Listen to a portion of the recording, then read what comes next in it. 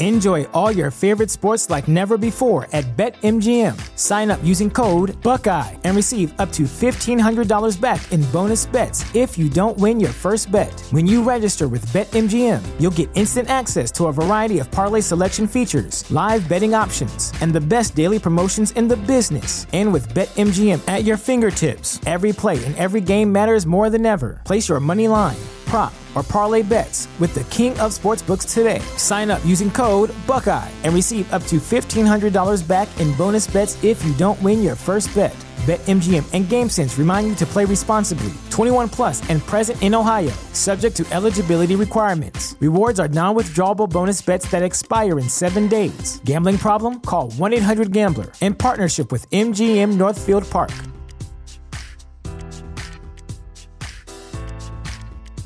Support for this podcast and the following message come from Corient. Corient provides wealth management services centered around you. They focus on exceeding your expectations and simplifying your life. Corient has been helping high achievers just like you enjoy their lives more fully, preserve their wealth, and provide for the people, causes, and communities they care about. As one of the largest integrated fee-only registered investment advisors in the U.S., Corient has deeply experienced teams in 23 strategic locations. Corient has extensive knowledge spanning the full spectrum of planning, investing, lending, and money management disciplines. Leverage Corient's exclusive network of experts to craft custom solutions designed to help you reach your financial goals, no matter how complex they may be. Real wealth requires real solutions. For more information, connect with a wealth advisor today at Corient.com. That's Corient.com. Corient.com.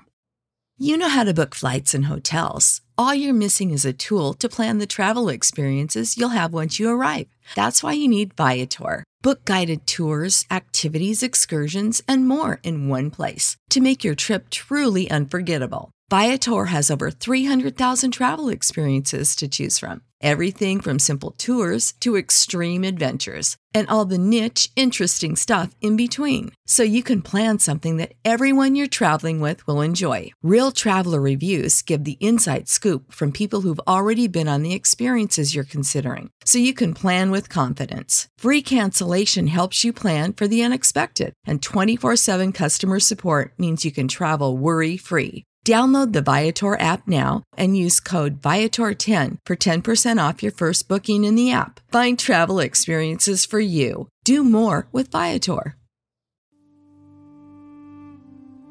History of Persia is a Hopful Media podcast production.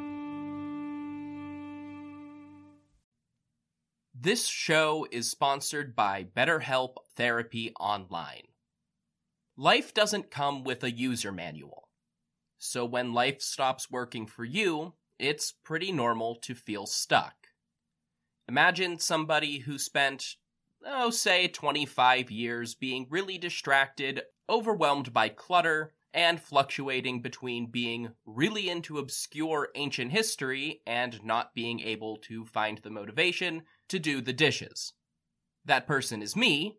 And apparently, if there were a user manual to life, it might have told me that I have ADHD and should talk to my doctor about that.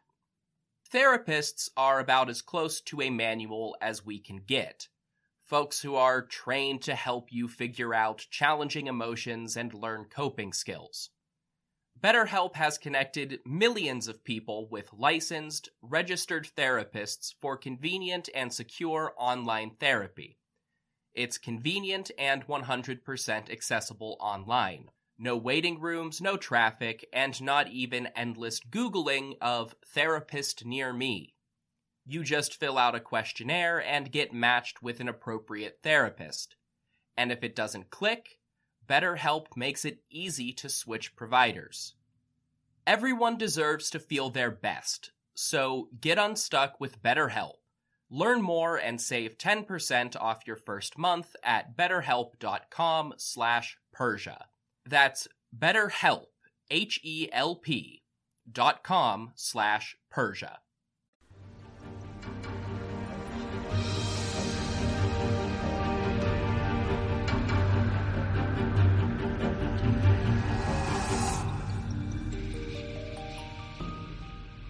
Welcome everybody to the History of Persia.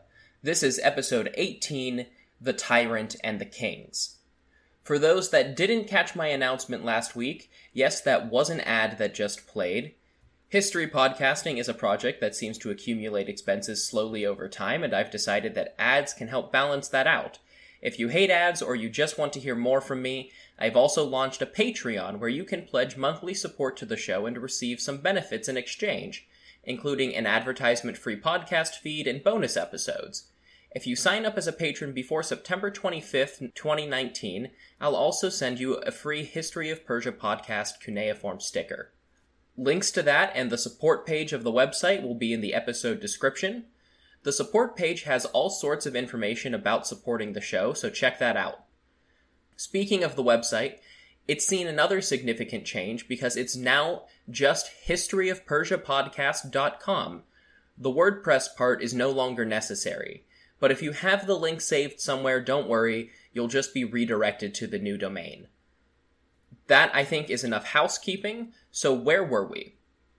The last couple of episodes have been all about the second Persian king of kings, Cambyses, the son of Cyrus, and his conquest of Egypt, with episode 16 telling the story of the conquest in 525 BCE, and episode 17 going through all of his supposed madness and death by surprisingly natural causes in 522.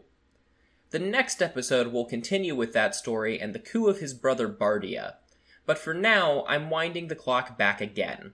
This time, the best starting point is actually a little bit further back than the last episode. In this case, to at least 540 BCE, just about the time that Cyrus the Great was transitioning his focus to Babylon. Around the same time, the island of Samos was undergoing a revolt. Samos was not part of the rapidly growing Persian Empire, but it did sit right off their coast. Though the strait that separates the island from mainland Anatolia is less than a mile wide, the little Greek-speaking island had not been conquered by the Persians. Instead, the revolt on Samos was an internal one, in which three brothers, Polycrates, Pantagnostus, and Silason, seized power for themselves. The story, of course, varies depending on the author. Herodotus tells us that the three brothers seized control of the city with only 15 men and their personal guard.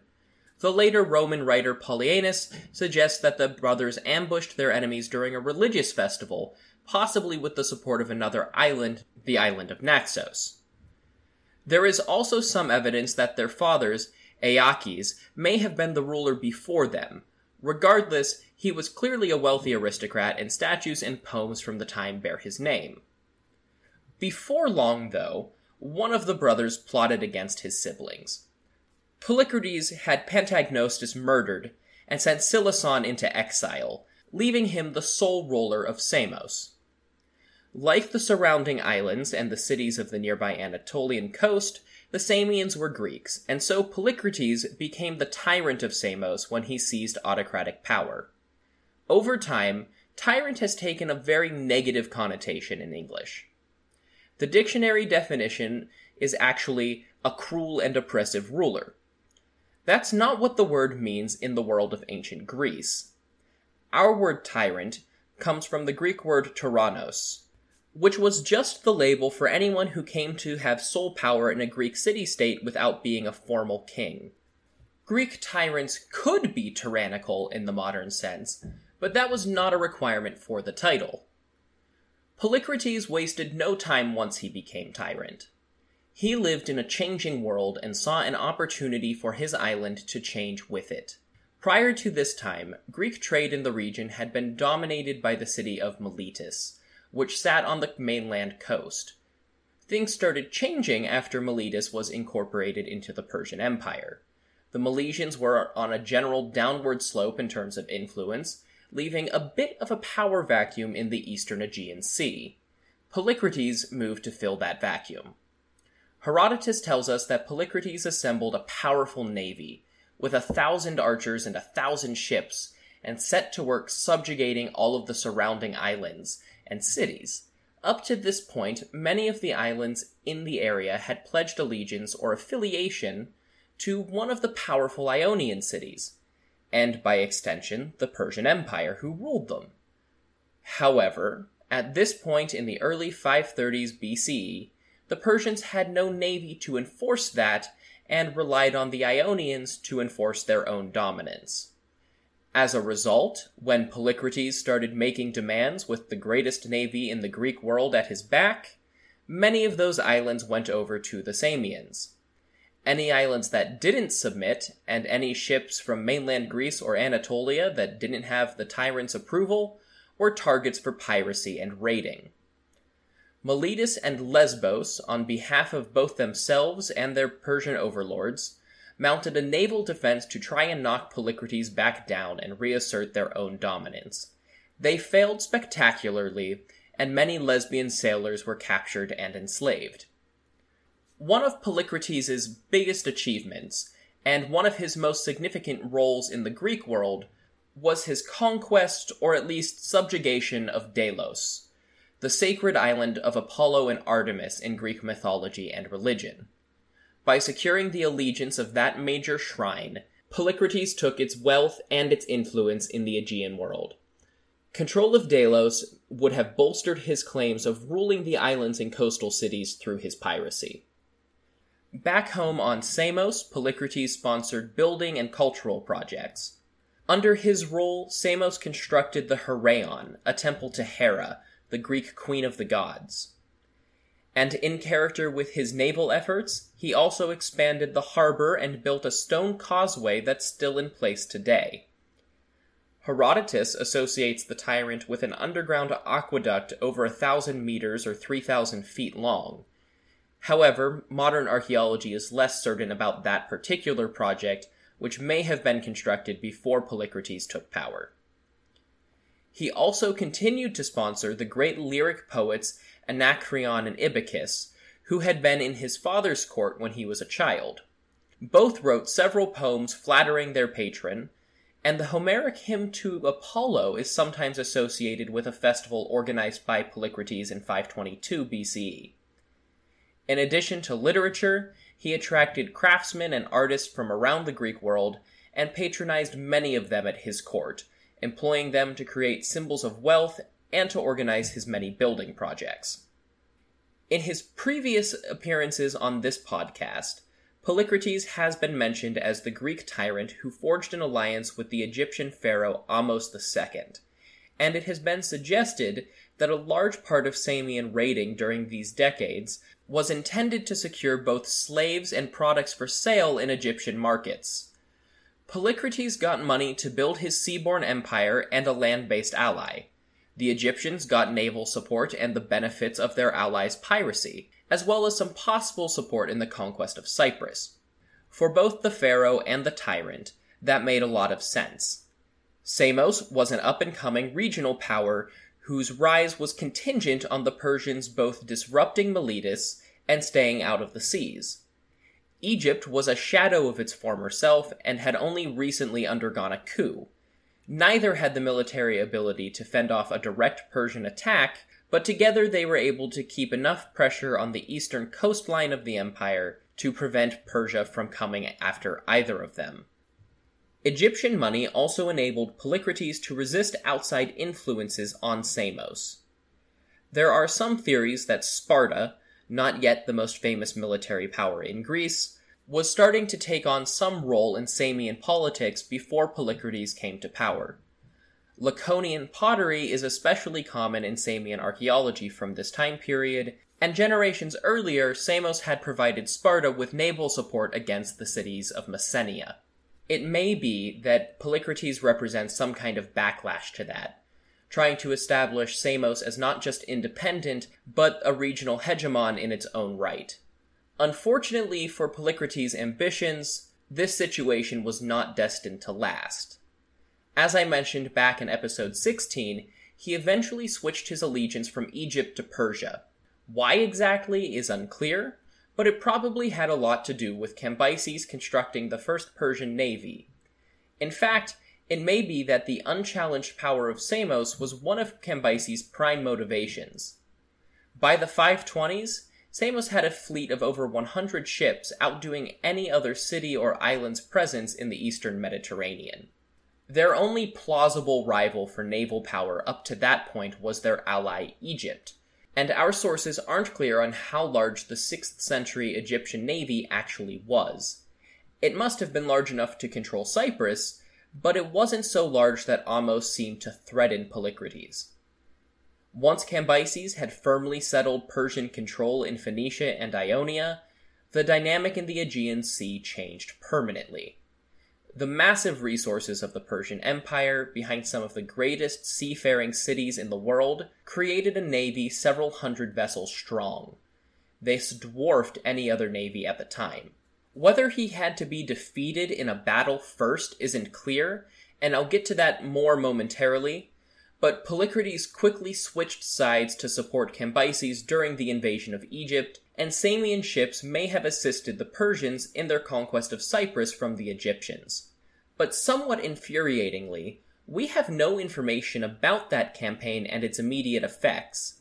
As far as we can tell, Cyprus just sort of became part of the empire around 525 BCE. Herodotus tells a story that historians put some doubt on. I know, that's shocking. In his version of events, always careful to find the Greeks in Persian stories, Herodotus tells a story where Polycrates sent 40 triremes to assist the Persians with their conquest of Egypt. According to the story, Polycrates crewed the ships with political dissenters who opposed his tyranny, and told Cambyses that he didn't want them back, if you catch his meaning. The thing is, those sailors called the tyrants bluff and turned their ships around, heading back to Samos with their small fleet to launch a revolt. Naturally, historians debate every aspect of the story. Generally, scholars seem to think that the story about crewing a whole fleet with dissenters and sending them away with an ally's army seems kind of implausible. There's also debate about where Polycrates got the money to increase the size of his fleet by almost half, with different camps arguing that it was funded by Samian piracy, Egyptian money received before switching sides, or that the ships were built in Persian shipyards and only crewed by Polycrates' men.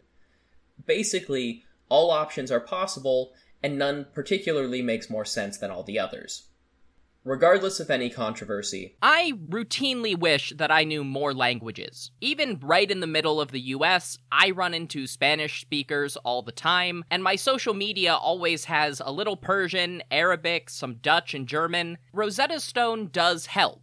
It's the most trusted language learning program after all. It's also conveniently available on desktop or on the go as an app and has some really cool features that truly immerse you in the language you're learning. Just the first steps, like learning a new alphabet and some simple phrases, helped open new doors, and Rosetta Stone is a great choice as the trusted expert in this for 30 years and millions of users with 25 languages available to learn. They focus on fast language acquisition without English translations to help you learn, speak, listen, and think in your new language while building long-term retention.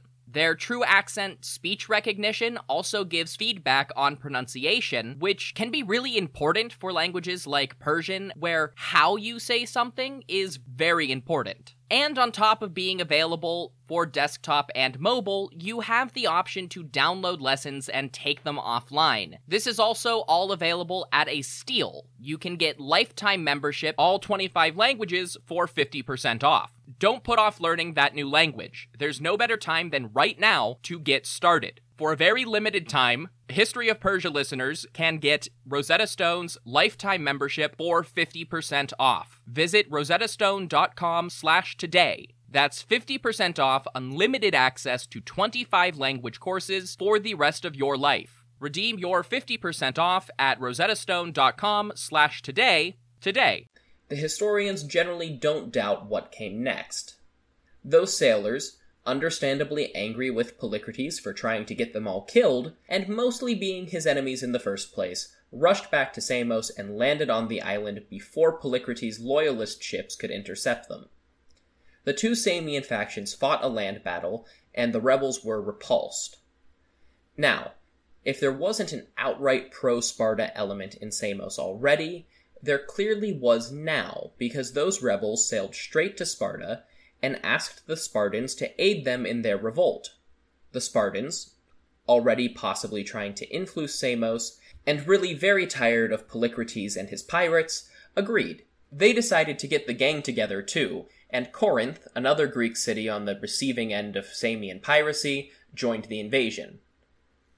The rebels and their mainland allies were able to land on Samos and besieged the city there, but they were unable to break through the walls, and Polycrates' forces marched out and forced them to retreat away from the city. Even though they were defeated there, the invaders and rebels succeeded in defeating Polycrates' loyalists and mercenaries in some outlying fortifications on the island. But after a stalemate lasting more than a month, the Spartans decided to withdraw, either because Polycrates bribed them to do so, or because they were just tired of the siege. Herodotus isn't clear on which. Either way, the Spartans apparently took the Corinthians with them, and that took the wind out of the rebel cause.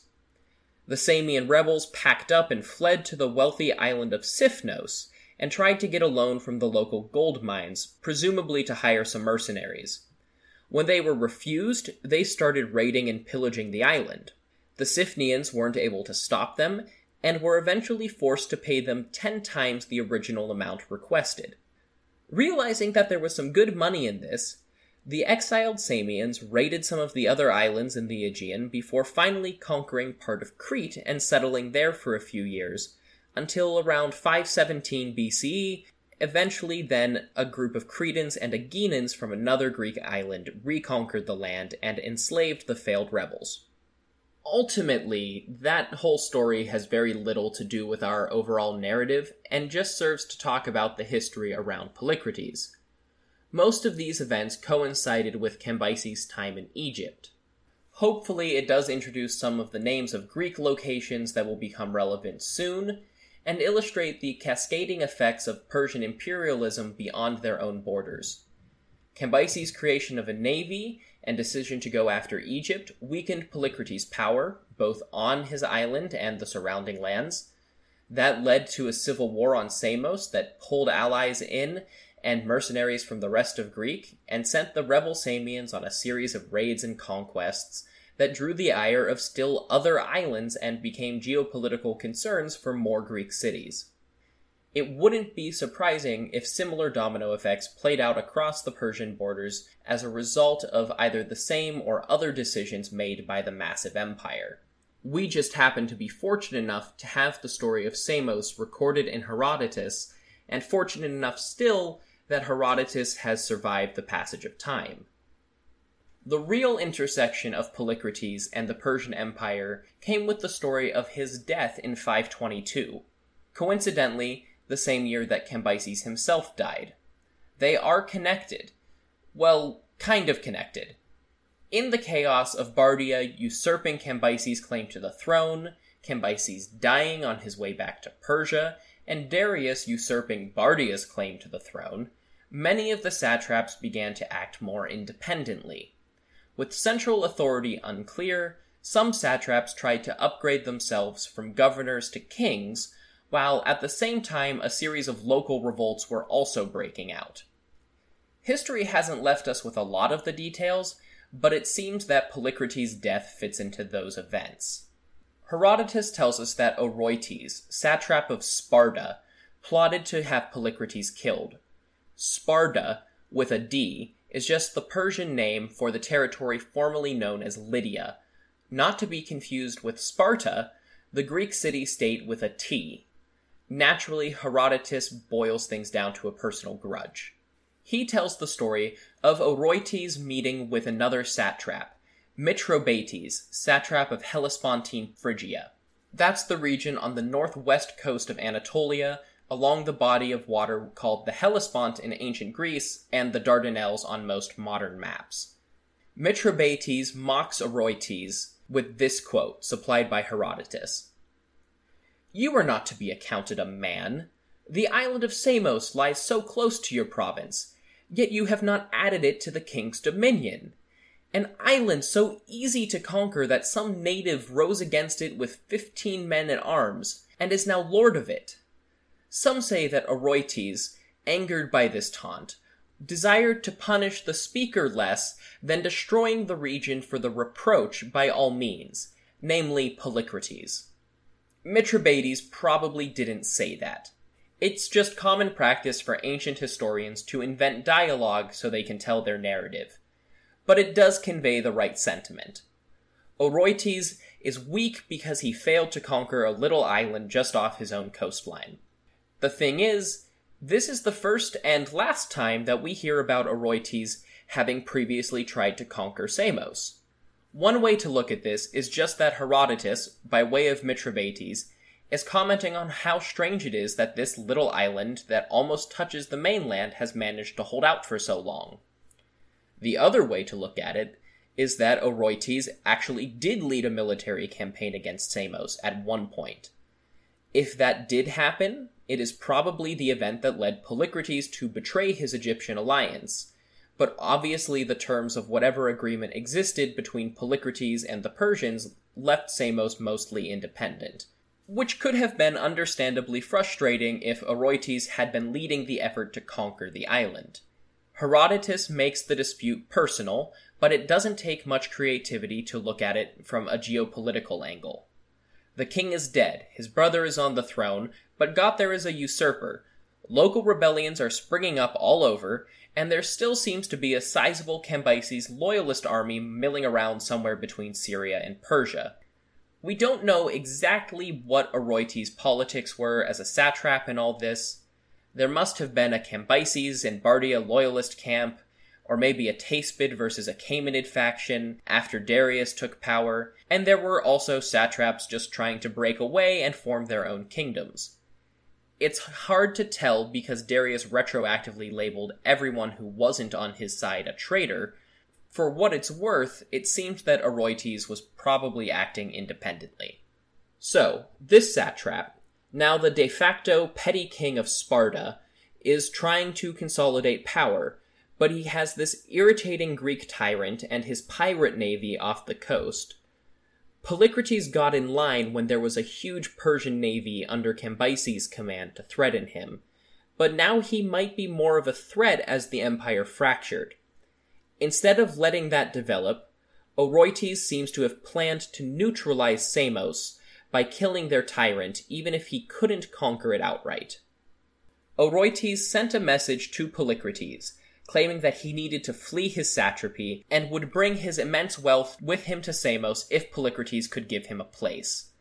Polycrates sent a servant to investigate that offer, and according to Herodotus, Oroetes filled chests with rocks and then put a layer of gold coins on top to deceive the Samians sent to investigate. When Polycrates heard about all of these chests of gold, he sailed to the mainland, to the city of Magnesia, to meet Oroetes. Herodotus says that his daughter begged Polycrates not to go, because she'd had a vision of her father, quote, washed by Zeus and anointed by Helios. Ignoring that strangely pleasant-sounding warning, the tyrant sailed for Magnesia, and when he arrived, Oroetes' men seized him and his companions, had Polycrates killed, and the rest were enslaved. Polycrates' dead body was crucified and put on display, and so when it rained, he was washed by Zeus, the god of storms, and on a clear day he was anointed by Helios, the sun god, just as his daughter predicted. Samos wasn't captured there and then, but went into an interregnum and some chaos until sometime during Darius's reign, when he installed Polycrates' nephew as the new tyrant and local governor on behalf of Persia. Herodotus actually continues the narrative of Oroetes into the chaos of 522. The story returns to Oroetes' relationship with Mithridates, the satrap of the territory on his northern border. All the historian tells us is that Oroetes killed Mithridates and his son, but the general conclusion of historians is that Oroetes annexed Hellespontine Phrygia into his petty kingdom at Sparta. When Darius called on the western satraps like Oroetes to send troops and aid him with the rebellions in the east, Oroetes refused, and for about 2 years, the satrap got to act like a king in his own little territory. However, the way Herodotus portrays it, Oroetes doesn't seem to have shared this information with his men. Particularly, the Persians under his command seem to have thought their satrap was acting under orders. Once Darius settled the situation in the east, he sent an envoy named Bagaios to the satrapal court in Sardis. Bagaios staged a coup against his host, informing the Persians that they were no longer to serve Oroetes by order of the king, and that they should, in fact, assassinate him on the spot, which the palace guards promptly did, handing control of the territory over to Bagaios and, by extension, the newly minted King Darius. We will see much more of the chaos of the late 520s BCE and the so-called Liar Kings in upcoming episodes. But for now, let's look back at the stories from today. The story of Polycrates, aside from just being an interesting bit of history preserved by Herodotus, showcases Persian power beyond their borders. As the empire coalesced in the generation after Cyrus the Great, they began to affect the internal and external policy of their neighbors. They had to. There's just no way for a single country of that size, in control of so many resources, to not become a priority for everyone around them. And when the kingdom that powerful is willing to issue and act on threats, they are able to get what they want. But at this early stage, the Persians only seem to have been doing this with their immediate neighbors. So places like Samos get caught between the immense gravity of the Persian Empire and whatever pre-existing politics were already playing out in the regions further afield. In this case it was Greece, but it's easy to imagine similar dynamics with the cultures across the empire's other borders. The further stories of Oroetes shed light on the stories and politics not explicitly shared by Herodotus, like a possible war between Oroetes and Samos. The story of Mithridates also shows that Cyrus and Cambyses had started to divide up the territory of Lydia into multiple provinces. This shows that central organization, as opposed to forced tribute on pre-existing kingdoms, was developing before Darius took power, even though he usually gets a lot of the credit for that. There aren't a lot of little stories like this preserved about the empire beyond the role of the kings of kings, but these stories can be very useful to understanding the overall politics around Persia when they do come up. For now, though, I think it's time to call it a day. In 2 weeks, the story of kings will resume for the reign of King Bardia, short and ugly as it may have been. In the meantime, check out the Patreon page and the support page over at historyofpersiapodcast.com and see all of the different ways how you can support the show. The website is also great for all sorts of other information, like links to places where you can listen to the podcast, additional information about the show, maps, and a family tree of the Persian royal line. Of course, Patreon isn't the only way to support the show. As I've been saying, and as I'll keep saying, the best thing you can do is to spread the word. Share this show with your friends, either in person or on social media, and leave a review on your favorite podcast app. You can find me as History of Persia Podcast on Facebook and Instagram, and at History of Persia on Twitter. And finally, just absolutely massive thanks to everyone who has supported the Patreon so far. I am beyond words for how grateful I am for what you are doing for me. Thank you so much. Until next time, thank you for listening to The History of Persia.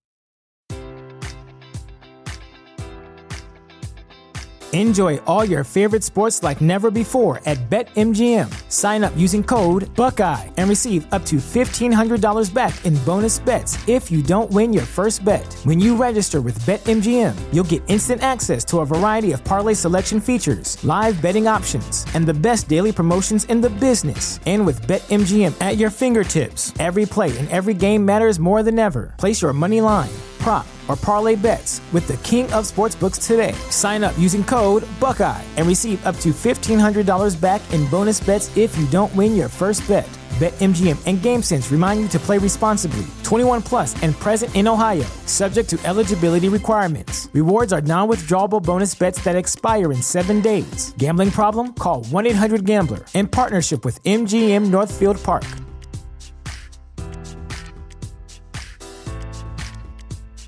Save big on brunch for mom, all in the Kroger app. Get 16-ounce packs of flavorful Angus 90% lean ground sirloin for $4.99 each with a digital coupon. Then buy 2, get 2 free on 12 packs of delicious Coca-Cola, Pepsi, or 7-Up, all with your card. Shop these deals at your local Kroger today, or tap the screen now to download the Kroger app to save big today. Kroger, fresh for everyone. Prices and product availability subject to change. Restrictions apply. See site for details.